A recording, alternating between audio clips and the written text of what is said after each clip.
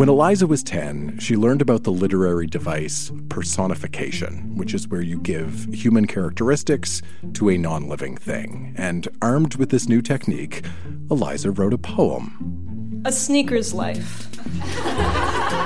Strangled by the laces, stepped all over day by day. Faces of mud, working long hours. Sneakers persevere. Only for the reward of the stench of sweaty feet, and when unable to work, the retirement plan, a garbage can.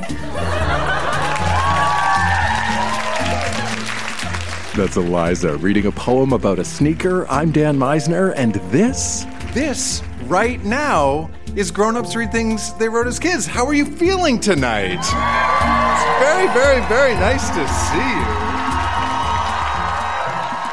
This is a show where we go back in time to remember the good, the bad, and the awkward parts of growing up.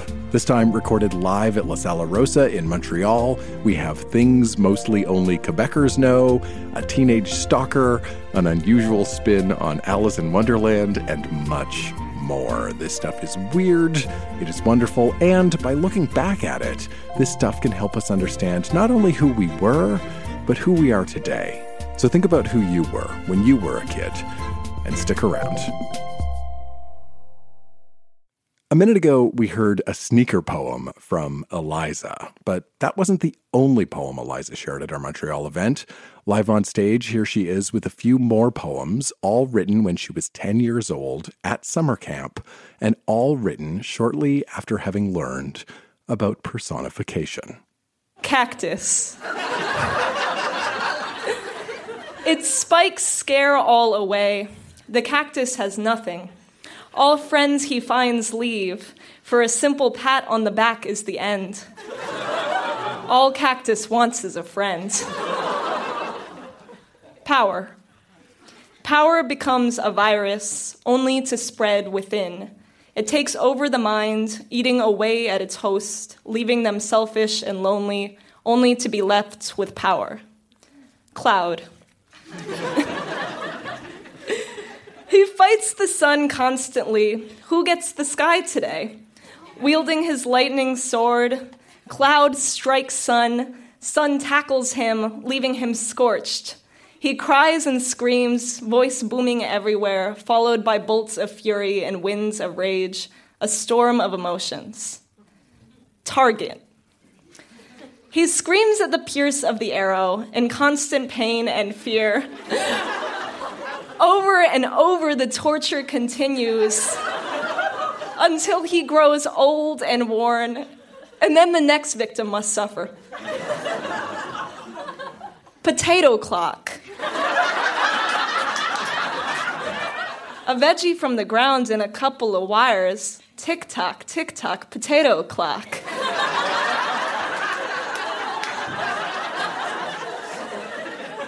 Going around, telling the time that potato's pretty darn lumpy. Tick-tock, tick-tock, potato clock. It ain't no sock, it's a potato clock. Tick-tock. Thank you.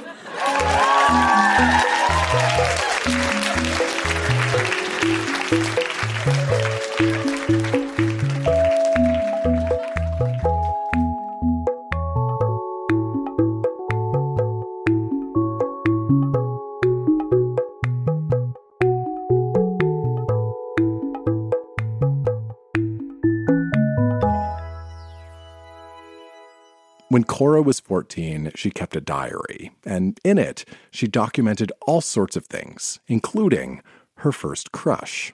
Please welcome Cora to our stage. A quick heads up, Cora uses some cuss words and some mean girl language in her diary, which we do not bleep. The following takes place over the course of 1 month. October 8th, 2001.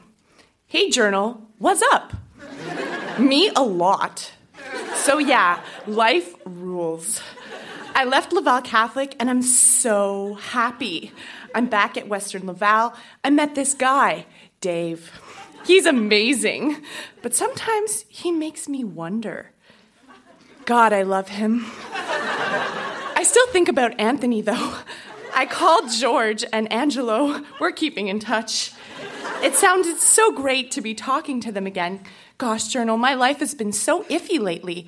One second I want to cry, and the next I couldn't be happier. I guess I should just relax more. You know, oh well. Life is on the right track, and for the moment, everything couldn't be better. It's so great to see everyone again. I really missed everyone. Ciao for now, Cora. October 9th, the next day, 2001. Dear Journal, hey, so yeah, today was great. You know Dave? Well, he was at the guys' game, and yeah, he came to the bus stop with me and Ashley the whole time, but he was talking to Christina on the phone, and they were arguing over whose ass was nicer. Dave took Christina's side, duh. She is such a whore, fooling with my man.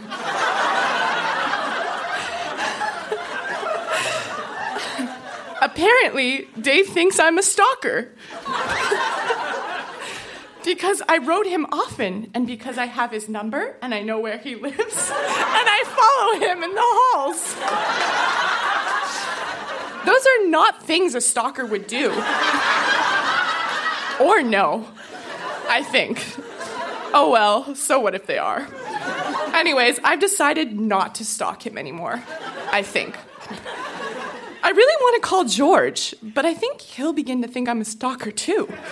So anyways, I saw Tim on the bus today. He hasn't changed a bit. Anyways, bye, ciao for now, Cora.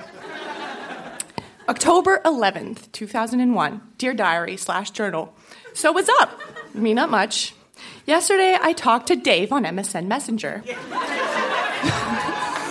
So I got to speak with him one-on-one. It was great. I asked him, so dirty, Dave, exactly how dirty are you? This is a nickname he had in high school. And he goes, why don't you come over here and find out? LOL. It was so funny. Then he goes, so tell me about yourself. I was like, well, apparently I'm a stalker, so yeah. He was like, why'd you say that? Then I told him he was a cheesecake. And he was like, I hate cheesecake. And then I was like, what are you, on a diet or something? He was like, no, I just find it all made of butter. I was like, well, that explains why you're so skinny. What I said, in brackets. Then he goes, like, you're one to talk. And by the way, I'm not skinny, I'm compact. Then I go, well, I guess I'll take that as a compliment. LOL. I love him. He's so sweet. He's also, how do you say, HORNY? See you soon, diary. Bye, Cora.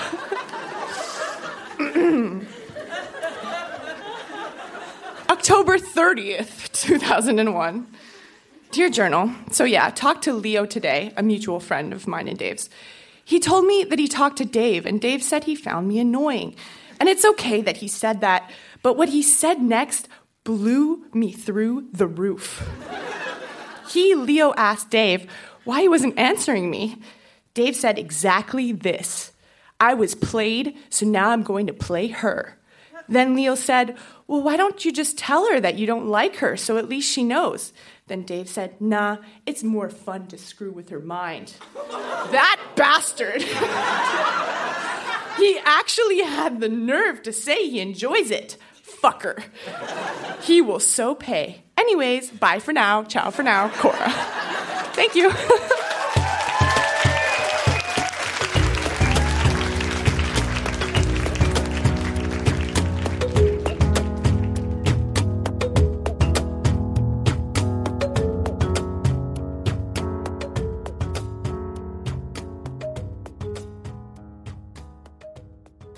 Joining us on stage right now, it's Helen. And Helen is going to share one of my favorite formats of kid writing. This is a journal that she kept in grade 1 when she was about 6 years old. And this was the kind of journal that you kept not just for yourself in a private kind of way, but kept in an open way with your teacher. This is a dialogue journal where you would write and then your teacher would respond, and we're going to hear a couple of those entries and her teacher's responses. Please welcome Helen to our stage.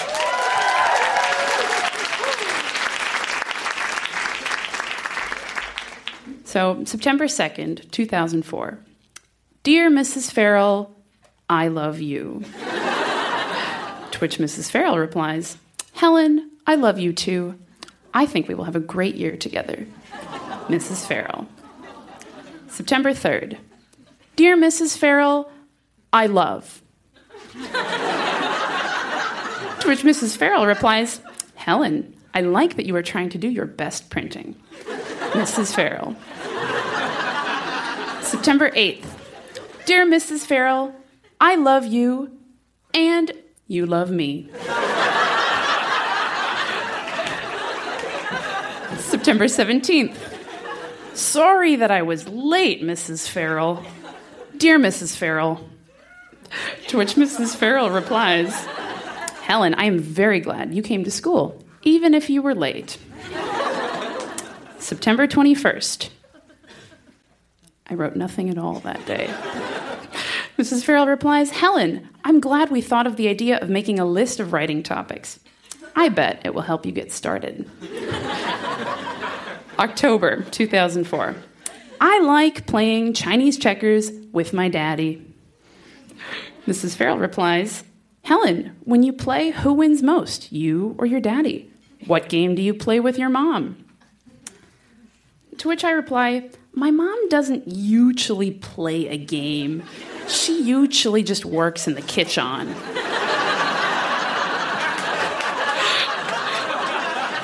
November 2004. I like Halloween a lot. I dressed up as a witch. It had sparkles on it. I got lots of candy, and it was fun. Mrs. Farrell replies, Helen, was your witch scary or was she nice? Do you have a favorite kind of candy? I reply, my favorite kind of candy is Kit Kat bars. My witch was nice. I like Halloween a lot. I think Halloween is really, really, really, really, really, really, really, really, really, really, really fun. Mrs. Susan Farrell, I like class a lot. I like class so much I would scream, but I won't in school. April 2005. At the bus stop, all the kids and parents threw snowballs at each other. We thought we would never go to school. I took a trip to Fargo for spring break. The hotel I stayed at was called the Holiday Inn. I went swimming a lot, and there was a big pirate ship that had 5 slides. 3 were big, 2 were small. There was a waiting pool that has a shower coming out of a treasure chest. Mrs. Farrell replies, Helen, it sounds like your hotel was lots of fun. Did your fingers get wrinkly from swimming so much? To which I reply, I did not look at my fingers very much. But I think they did. Mrs. Farrell, I know how fingers get wrinkled. Bodies have a special oil that if the oil gets washed away, your fingers get wrinkled. I learned that from a book called How Come Planet Earth. When I'm in the bathtub, my fingers get wrinkly. I have a huge birch tree in my yard, and it has a stump that I like to stand on. One day, I tried to stand on it, and it moved. I looked inside it. There were grubs. My mom got very scared. My mom called the tree person, and he came. He said it was okay. He said we had good soil.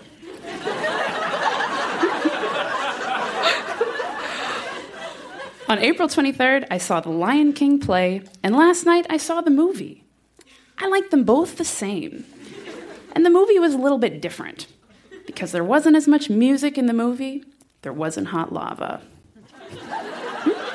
Thank you very much.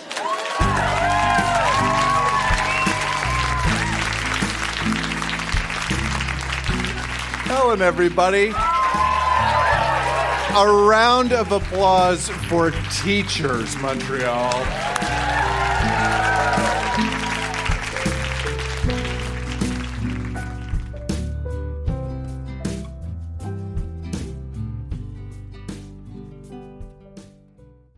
Sometimes kids write stories because they want to, as a way to be creative and use their imaginations.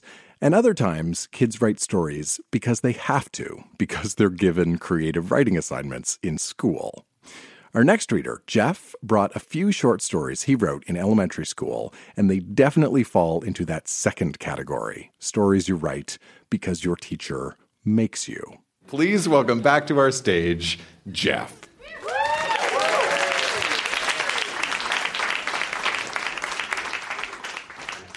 This one's called If I Were in the Book Alice in Wonderland Instead of Alice.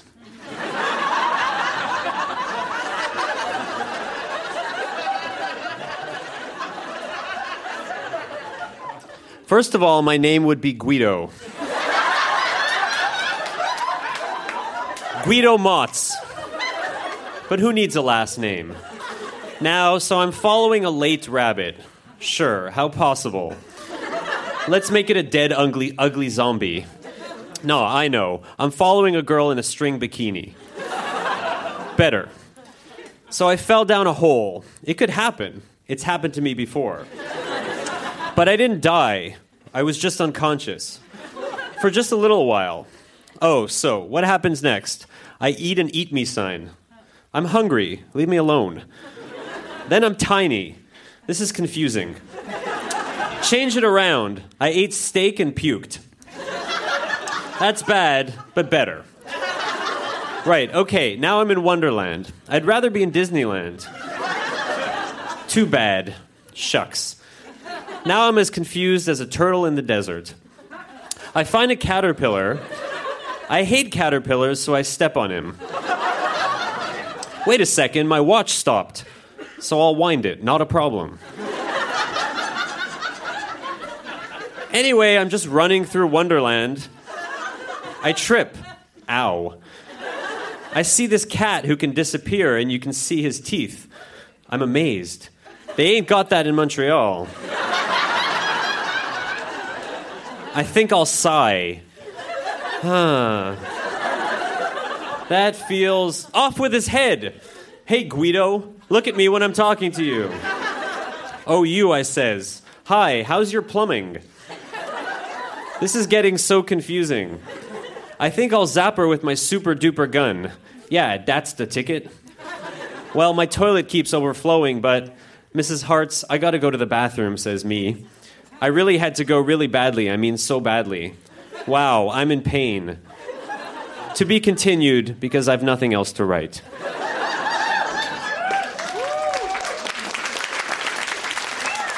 This next piece is called I Shall Revolt. My name is Regis Bellier, and I'm a peasant. You can call me peasant or slave. There's no difference to these horrible noblemen. I am a slave to the fabulous, personally, I hate him, Henri Grillness. Nobody you know, he's just a stubborn doctor. Peasant, back to work, said Leslie Grillness. Ah, yes, the lovely Leslie, wife of Henri, the beauty of Paris. Hey, Robert, I say in a whisper, come here. I'm working, said Robert. Wouldn't want old Eagle Eyes over there to see me off the job. Aren't you tired, I asked. Of what, inquired Robert. Of the noblemen, of Leslie, of slavery, and of living the life of a dog. I'm not a dog, screamed out Robert. But to the noblemen, we're all dogs. They certainly feed us like dogs, mumbled Robert. They certainly treat us like dogs, I said out loud.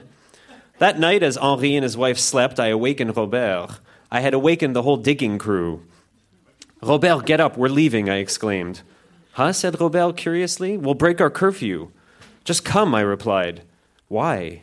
'Cause we're tired, said one of the men in the background. So am I, whined Robert. Let me sleep. I only get half an hour of sleep a day.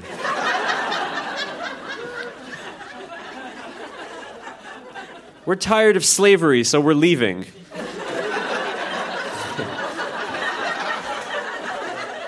You know, we're going to revolt, I said. There was a small cheer in the background. I'll come, said Robert, determined. I shall revolt. The next morning. What's that horrible racket? Asked Henri Grillness. Probably a broken dish, answered Leslie as she was getting ready for a formal brunch. No, it's very loud. Go check out the window. The peasants are having some kind of riot, some sort of protest. What is this nonsense? Questioned Leslie as she was walking to the window. Open the window. Grunt, muttered Henri. There. We need justice, chanted the protesters. Henri, call the royal guards, hurry, exclaimed Leslie nervously. Henri rushed to the phone and rung for the guards. They said they'd be here as soon as possible. Meanwhile, men, gather around, I said. We're here for a reason, not to kill the noblemen, rather to free ourselves. We want justice in our time, liberty, equality, fraternity. After a long, tough battle, the peasants triumphed in the end. Thank you.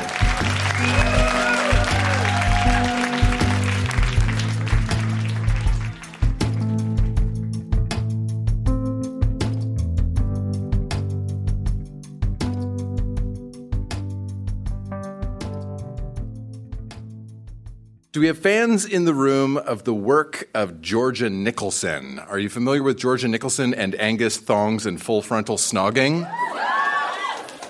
Okay, so some of you know what I'm talking about, but not everybody does. In Angus Thongs and Full Frontal Snogging, there was sort of a glossary at the beginning explaining English things if you were not necessarily English.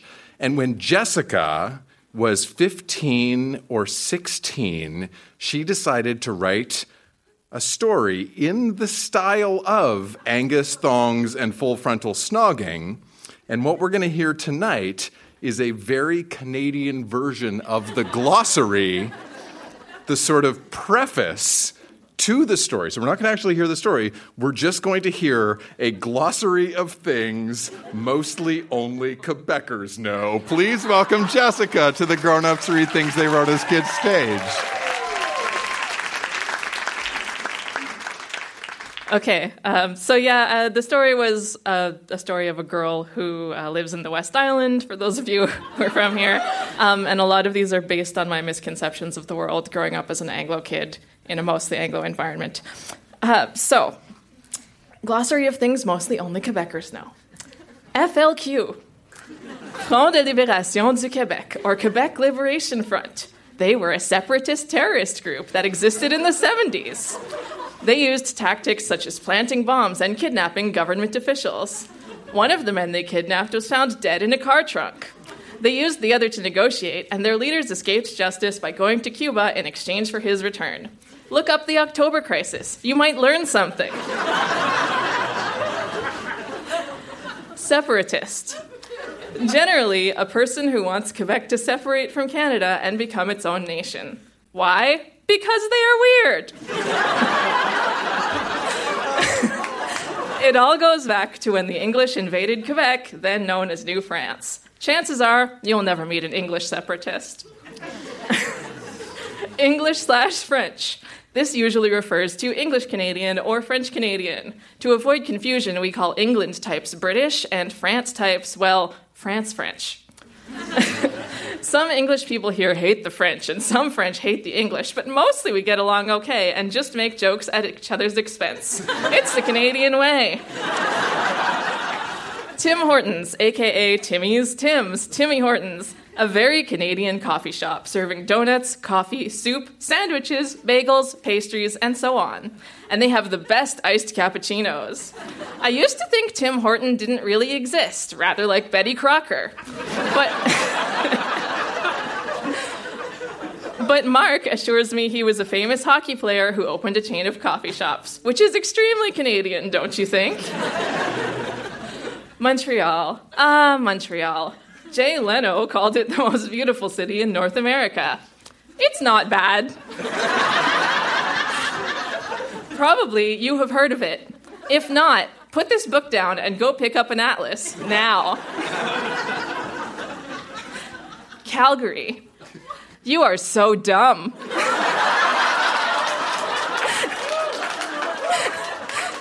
A city in Alberta, which is a province of Canada.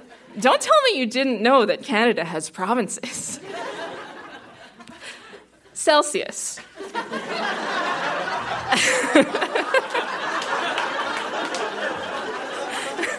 Our 0 degrees is 32 degrees Fahrenheit. one of our degrees is about 2 degrees in Fahrenheit.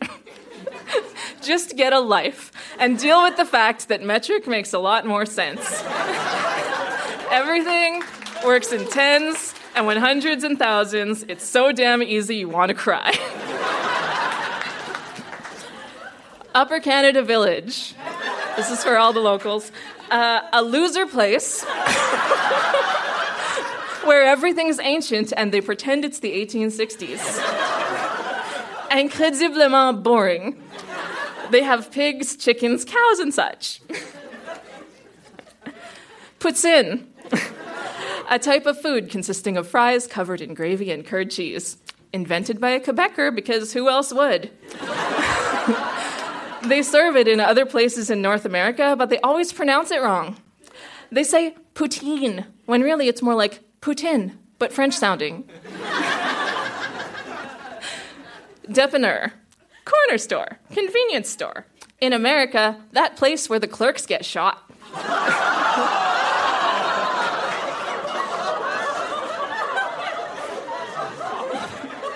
Dep for short. And this final West Island thing, Mat Night, the night before Halloween when kids go out and ruin everyone's Halloween decorations. Some kids, anyway. We are not nearly so cruel.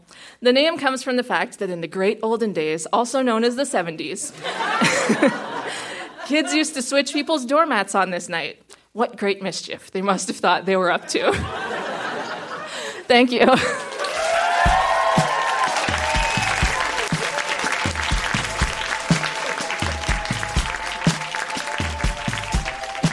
Grown-Ups Read Things They Wrote as Kids does not endorse the politically charged definitions heard on our stage tonight.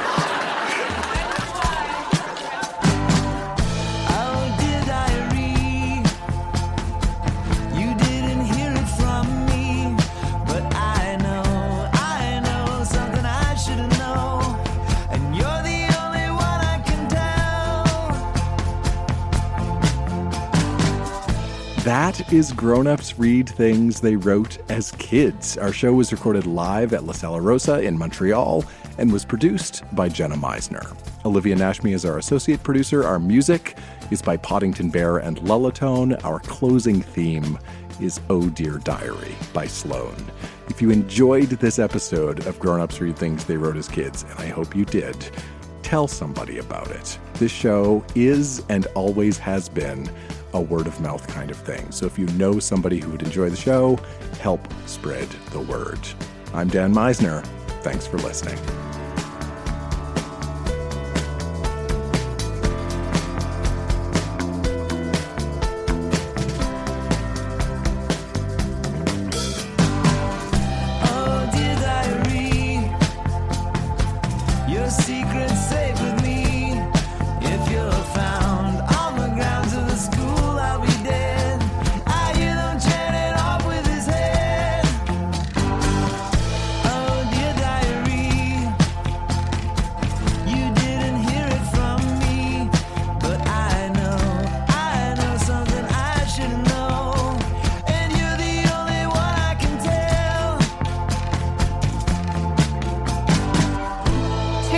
Tick-tock, potato clock.